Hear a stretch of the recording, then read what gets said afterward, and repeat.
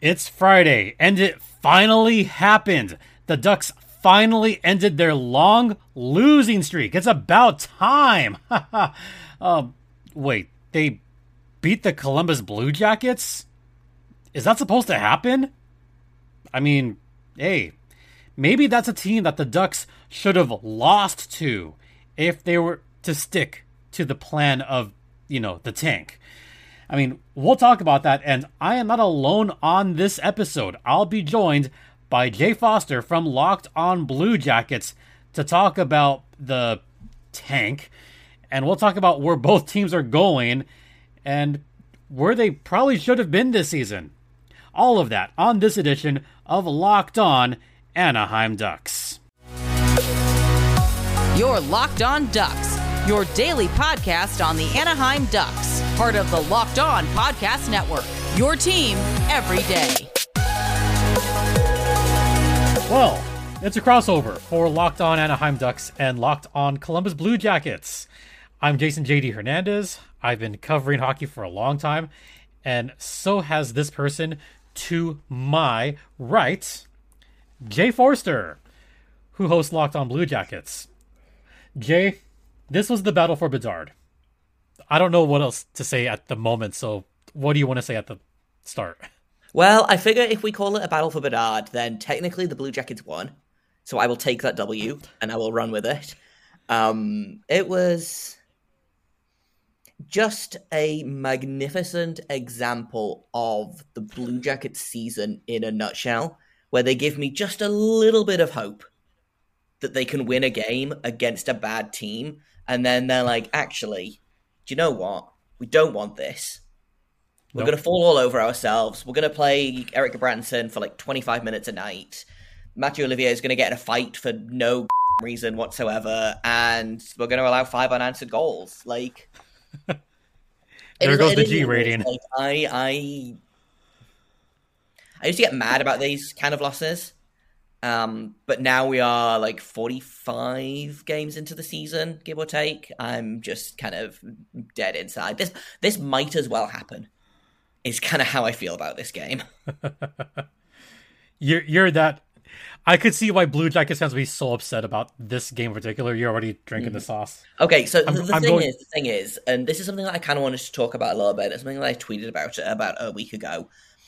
The Blue Jackets weren't tanking this season.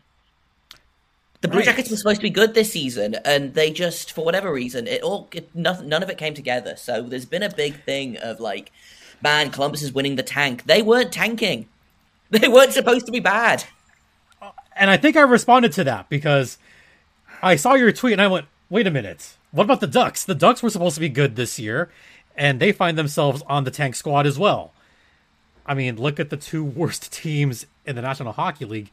You wouldn't have put Columbus or the Ducks in there. We would have said... I didn't think Columbus was going to be good.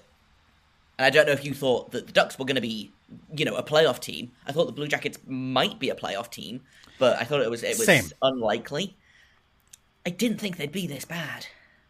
I thought the Ducks would compete this year. That's what I legitimately thought, that they would compete. And they have not. My big problem with the Ducks this season, actually, I have a couple of big problems with the Ducks this season. One is the fact that they still have, for some reason, Dallas Eakins is still the coach, which I know we all have our thoughts about. Plenty of thoughts about. 2, they've lost some guys, but they haven't lost enough manpower to be this bad. I guess, was Jamie Drysdale really this much of a load-bearing defenseman that, like... Yes. He leaves and the entire team just falls apart. He really was. Like, it's kind of one of those, like, you don't realize what you had until it's gone kind of situations. You don't realize what Jamie Drysdale can do for a team, and I miss him terribly. Jamie Drysdale can plug himself in pretty much any position. Because he wasn't on that first-line defense, he took some of the load off of other certain guys, and he was fairly effective as a defenseman this season. He was starting to get some more recognition, starting to get better minutes, starting to get quality minutes. And then he went out to torn labrum, and he's out for the rest of the season. Ugh. The Blue Jackets know that well. Blue Jackets have 3 players out with torn labrums at the minute. Yep. I mean, I should know about those kind of injuries as well. But looking back, the Ducks since Drysdale's injury have been that much worse defensively since then. That's what kind of bothers me, is people didn't think Drysdale was as important as he actually is. That's what kind of bugs me a little bit. Like, certain players you don't realize are that important. And we kind of saw it a little bit tonight during the first period. That's what we saw from the Ducks. Okay, in fairness though, and this is something that I kind of had that I made a note of as well when I was watching. Even in the first period when the Blue Jackets were up 3-0, they looked bad. The passes weren't being completed. They looked lost in their own zone. Like, they got out of that first period like unscathed, basically through sheer willpower from Elvis, who I thought had a pretty good first 40 minutes, and then everything just kind of collapsed in the third period. Which, I mean, it's Blue Jackets hockey, baby. That's what they do. But even in the first period, they didn't look good. They didn't look competent. Like, it was... They looked better than the Ducks, but I don't know whether it was suddenly... I know, obviously, swapping out Stolarz for Gibson. Gibson didn't allow a goal in the rest of the game, so that obviously helped a little bit. I assume that the Ducks got yelled at pretty severely in that first intermission, and that probably helped. And then, yeah, the Blue Jackets just kind of came out and played. The Ducks upped their game in the second period. They did. Blue Jackets did not up their game to meet that. You know who I bet yelled in the locker room? Was John Gibson. Yes.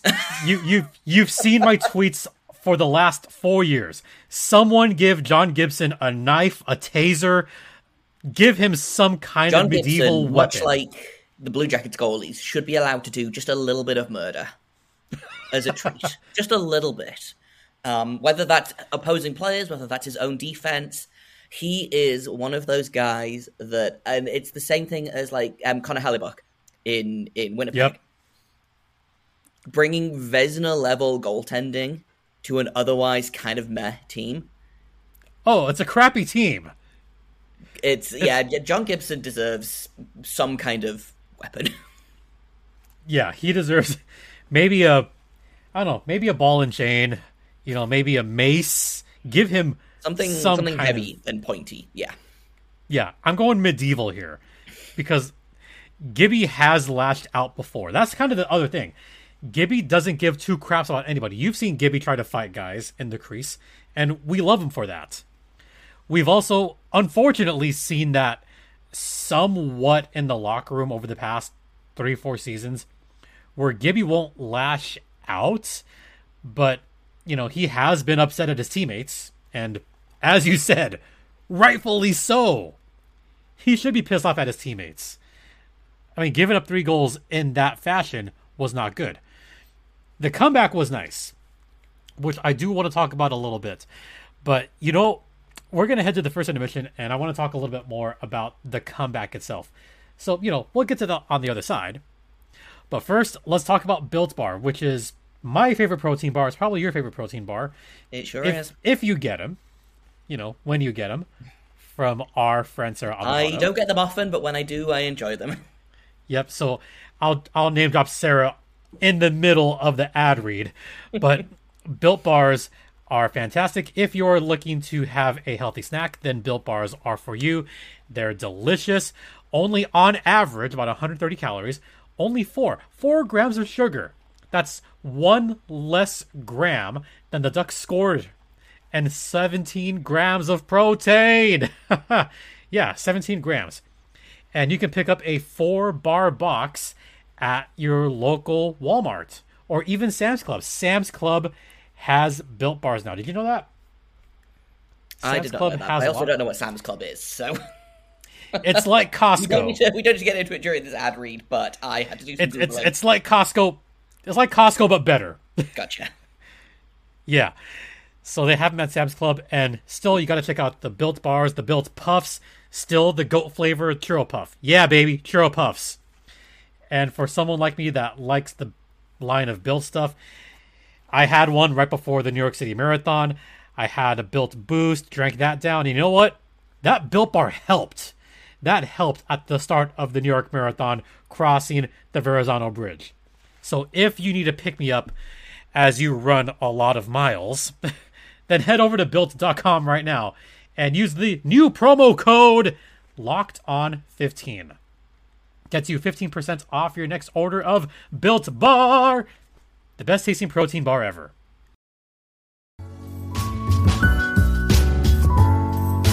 So the Ducks had a comeback that they haven't had in the Dallas Eakins era. You've heard me be critical, well, more than critical, okay, way more than critical about Dallas Eakins over the past 11 bajillion years. The Ducks came back from an 0-3 deficit for the first time in 4.5 years. The last time the Ducks came back from a 3-goal deficit, gotta go back to December 2nd, 2018, against the Washington Capitals. That's how long ago it was. Dallas Eakins wasn't even the coach of the Ducks back then. Dallas Eakins was still coaching the San Diego Gulls back then. Shout out to Callum McClurg there. Yeah, in that game, the Ducks were down 5-0. Just to have a little bit of a throwback, a former Ontario Reign player scored in that game, Nick Dowd. The Ducks were down 5-1. Yeah. The Ducks were down 5-1, and just like tonight, they scored 5 consecutive goals. 1, 2, 3, 4, 5 consecutive goals to win the game. First time in the Dallas Eakins era. See, what took them so long? On the flip side, which is fun, this isn't even the first time that the Blue Jackets have allowed 5 unanswered goals to lose a lead this season. When was the last time that happened? That was recent, wasn't it? It was pretty recent. They've done it at least once, so I know for sure that they did it against Pittsburgh early in the season. The Blue Jackets were up 3-1 and then ended up losing 6-3 after allowing 5 unanswered goals.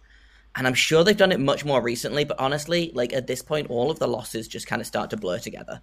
So try covering the San Diego Gulls and the Anaheim Ducks on the same season. It's so bad right now. Okay, but there is hope. Maybe not for the Gulls, but hope for the Ducks.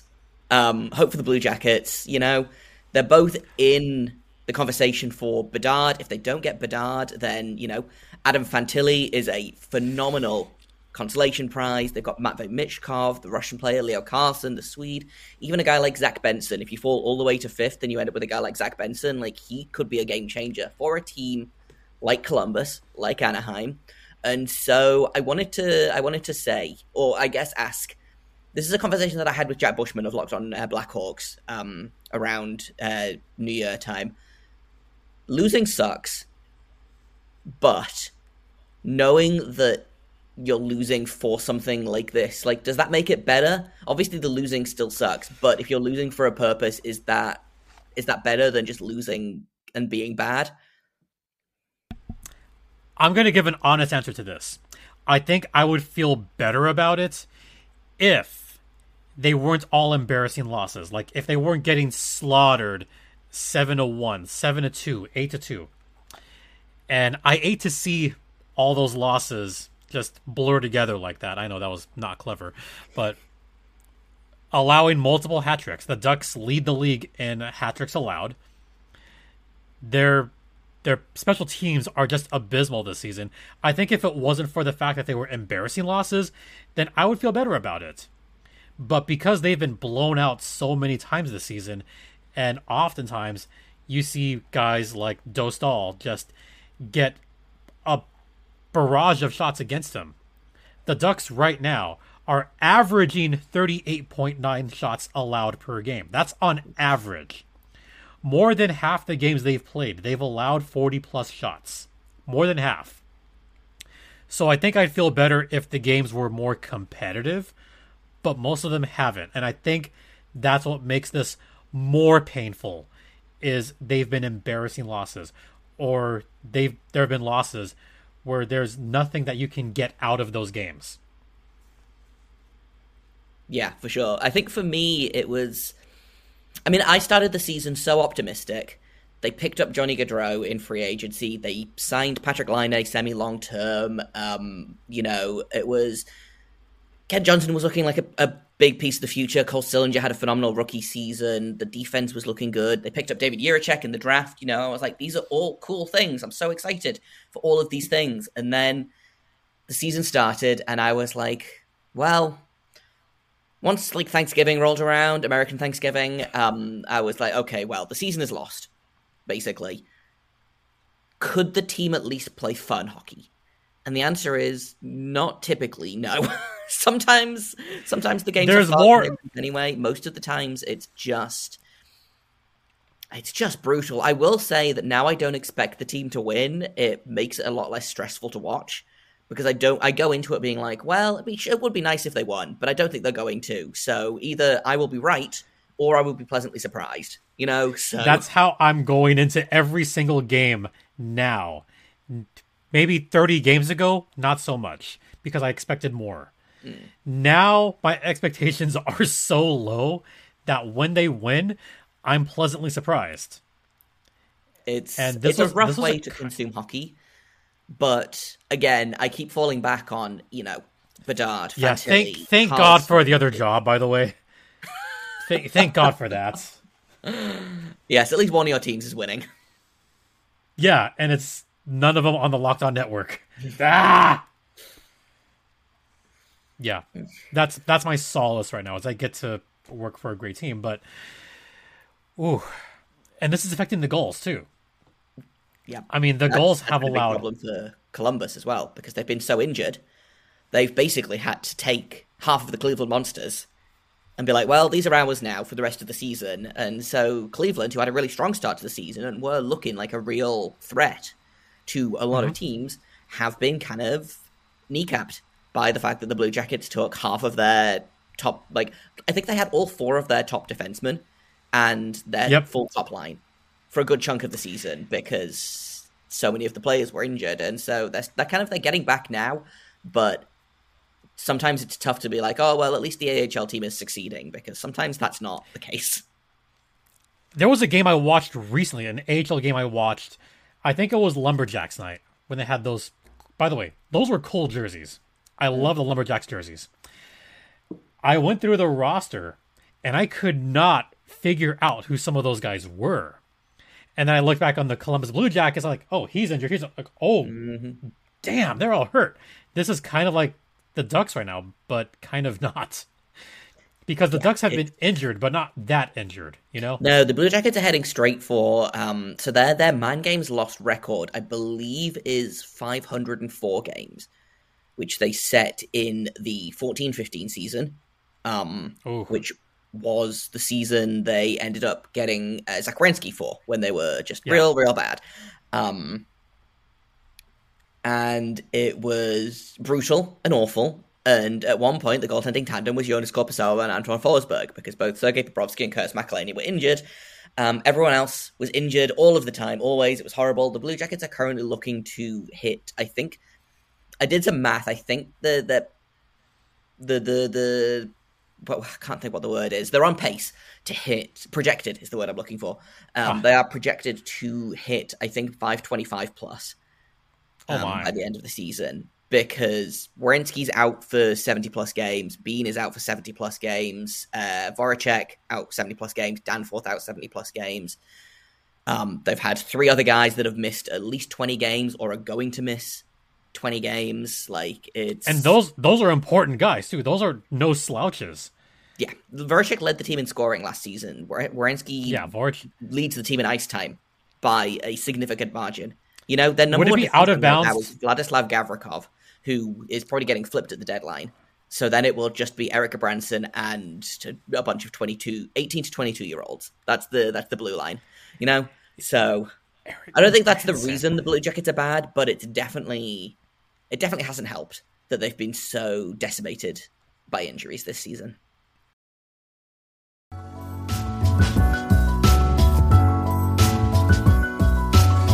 If Columbus can have all their guys healthy next season, and if they get Connor Bedard, they could be dangerous next year, yes?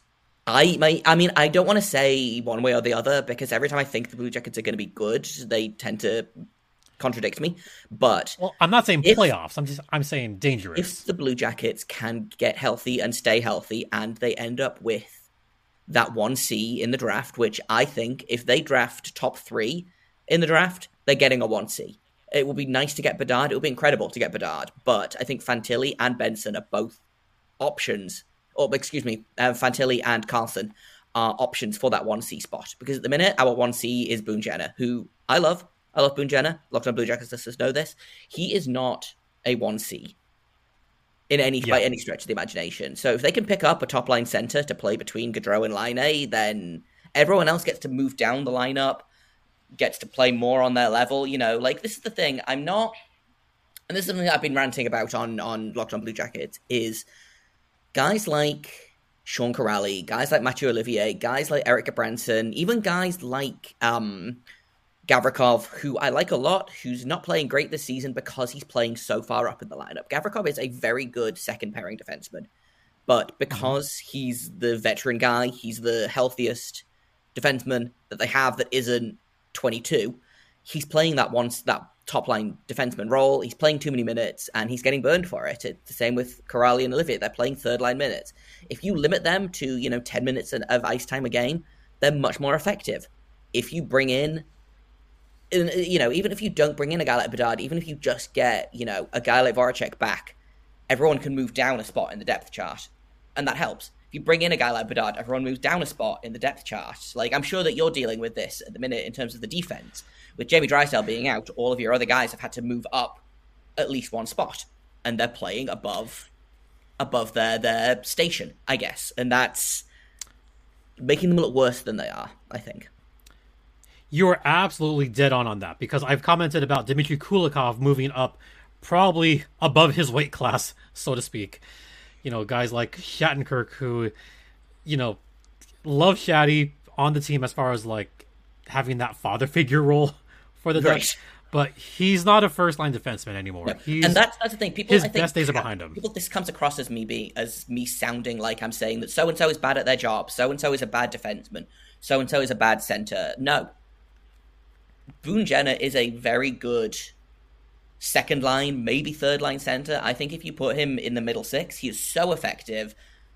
Just runs around like a wrecking ball.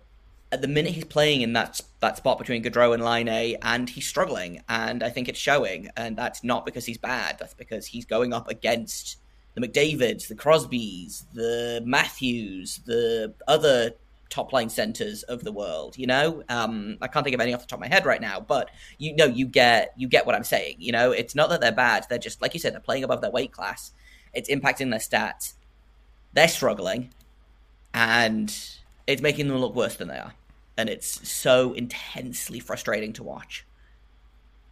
What is frustrating to watch also in that same regard is you have certain guys that you expected to be in that top-line defense that's going to get traded, and all of a sudden he's had such a horrific start to the season, and you see him playing in the second line, once third line defense. I'm talking about John Klingberg, who will get dealt at the deadline at some point. All of a sudden, Klingberg, who was the big signing, remember in the offseason, I think you and I talked and said, like, oh, Klingberg could be a game changer, could possibly, that could be a signing. And he's been largely disappointing this season. So for Klingberg bet on himself is the problem, and sometimes when you bet on yourself, you lose. They actually talked about this on the CBJ broadcast, was apparently he turned down a 7-year contract. Yep. To sign for this 1-year contract to basically bet on himself. And unfortunately, it looks like the Ducks might be able to get a second-round pick for him. But I think he's probably going to be pretty low down on the list of available free agent or pending free agent defensemen. Considering who else is out there right now. I mean, I've jokingly said, oh, he might get a first. No, realistically, at this point, the way he has played this season, I would think at this point it'd be a second-round pick. Which a second-round pick is not nothing. But it's not what they were anticipating at the start of the season. In November, we were all saying, okay, get ready to trade him. He'll get a first. And then he started getting worse and worse and worse throughout the season. And all of a sudden, he loses that top pairing to Dmitry Kulikov, of all guys. It's been weird. It doesn't help that Dallas Eakins really just throws crap on the wall and sees what sticks. That hasn't helped at all one bit. I think next year gives me hope knowing that Eakins will likely be gone next season because his contract will be completely up. He'll be gone. He'll be completely gone, I hope. Hey, might be the return of Bruce Boudreau in Anaheim. You know, at this point, I might welcome that. I might. You could do worse than Bruce Boudreau, I think, at this point. That is very true. But we'll have to do this again when the Blue Jackets are in Anaheim, which is in a couple of months, which is in March. I know we were talking about this off mic. Maybe we'll do a live squadcast. That'd be fun. Who's to say? Well, maybe one team will have dug themselves out of the basement a little bit by then, and we won't be sitting here talking for 25 minutes about how unfun our teams are to watch. You're giving me too much hope, man. Way too much hope. All right. Where can the fine folks find your work, your podcast? Where can they find you online, all that jazz? So I can't in good conscience recommend paying attention to the Blue Jackets this season, but if you would like to do so, Locked On Blue Jackets is wherever you find Locked On Anaheim Ducks. We are on all the podcasting apps of choice. We are on YouTube. You can find me on Twitter at LO_Blue Jackets. And if you would like to follow me, mix in some dog pictures, some Star Wars opinions, some ranting angrily about the state of diversity in hockey, you can find me at _Jacob Foster, JAKOB FORSTER. And I think that is it. JD's about to show me some kind of Star Wars thing, I think. How did you know it was Star Wars? Well, it was either going to be Star Wars or dog, and I don't know that you have a... There you go. This is one of my favorite jackets, so I'm a big Disney person, and I had to get the Star Wars half marathon jacket because it is super rad, and I love it. And it is also quite cold out here right now. It's raining as we speak. It's snowing probably just up the road. As Jay said, you could find this podcast if you feel like hearing me rant about a terrible Ducks team and an even worse Gulls team. You could find the show's Twitter at LO_Ducks. And if you want to hear about my exploits as the public address announcer for the Coachella Valley Firebirds, you can follow my personal Twitter at StimpyJD. You can see the banner right there. That's a fun banner. It's very good. I'm a fan. Yep, Pride Night was awesome, by the way. The jerseys looked really cool. Yes, but yeah, you can follow my personal Twitter and send me dog pictures because I always love them, or send your hot game show takes. Yes, such as I'll give a hot take for a game show take, British one. I think only Connect is better than Countdown. Oh, controversial. Mm-hmm. I don't disagree. But it is controversial. That is. We'll have to do this again sometime. Yes. Once again, special thanks to Jay Foster for joining the program. We covered a lot on this one. And yeah, just big thanks. All right, that's going to do it for today's podcast. That's going to do it for this week. So it's been a lot of fun. Had some guests on this week.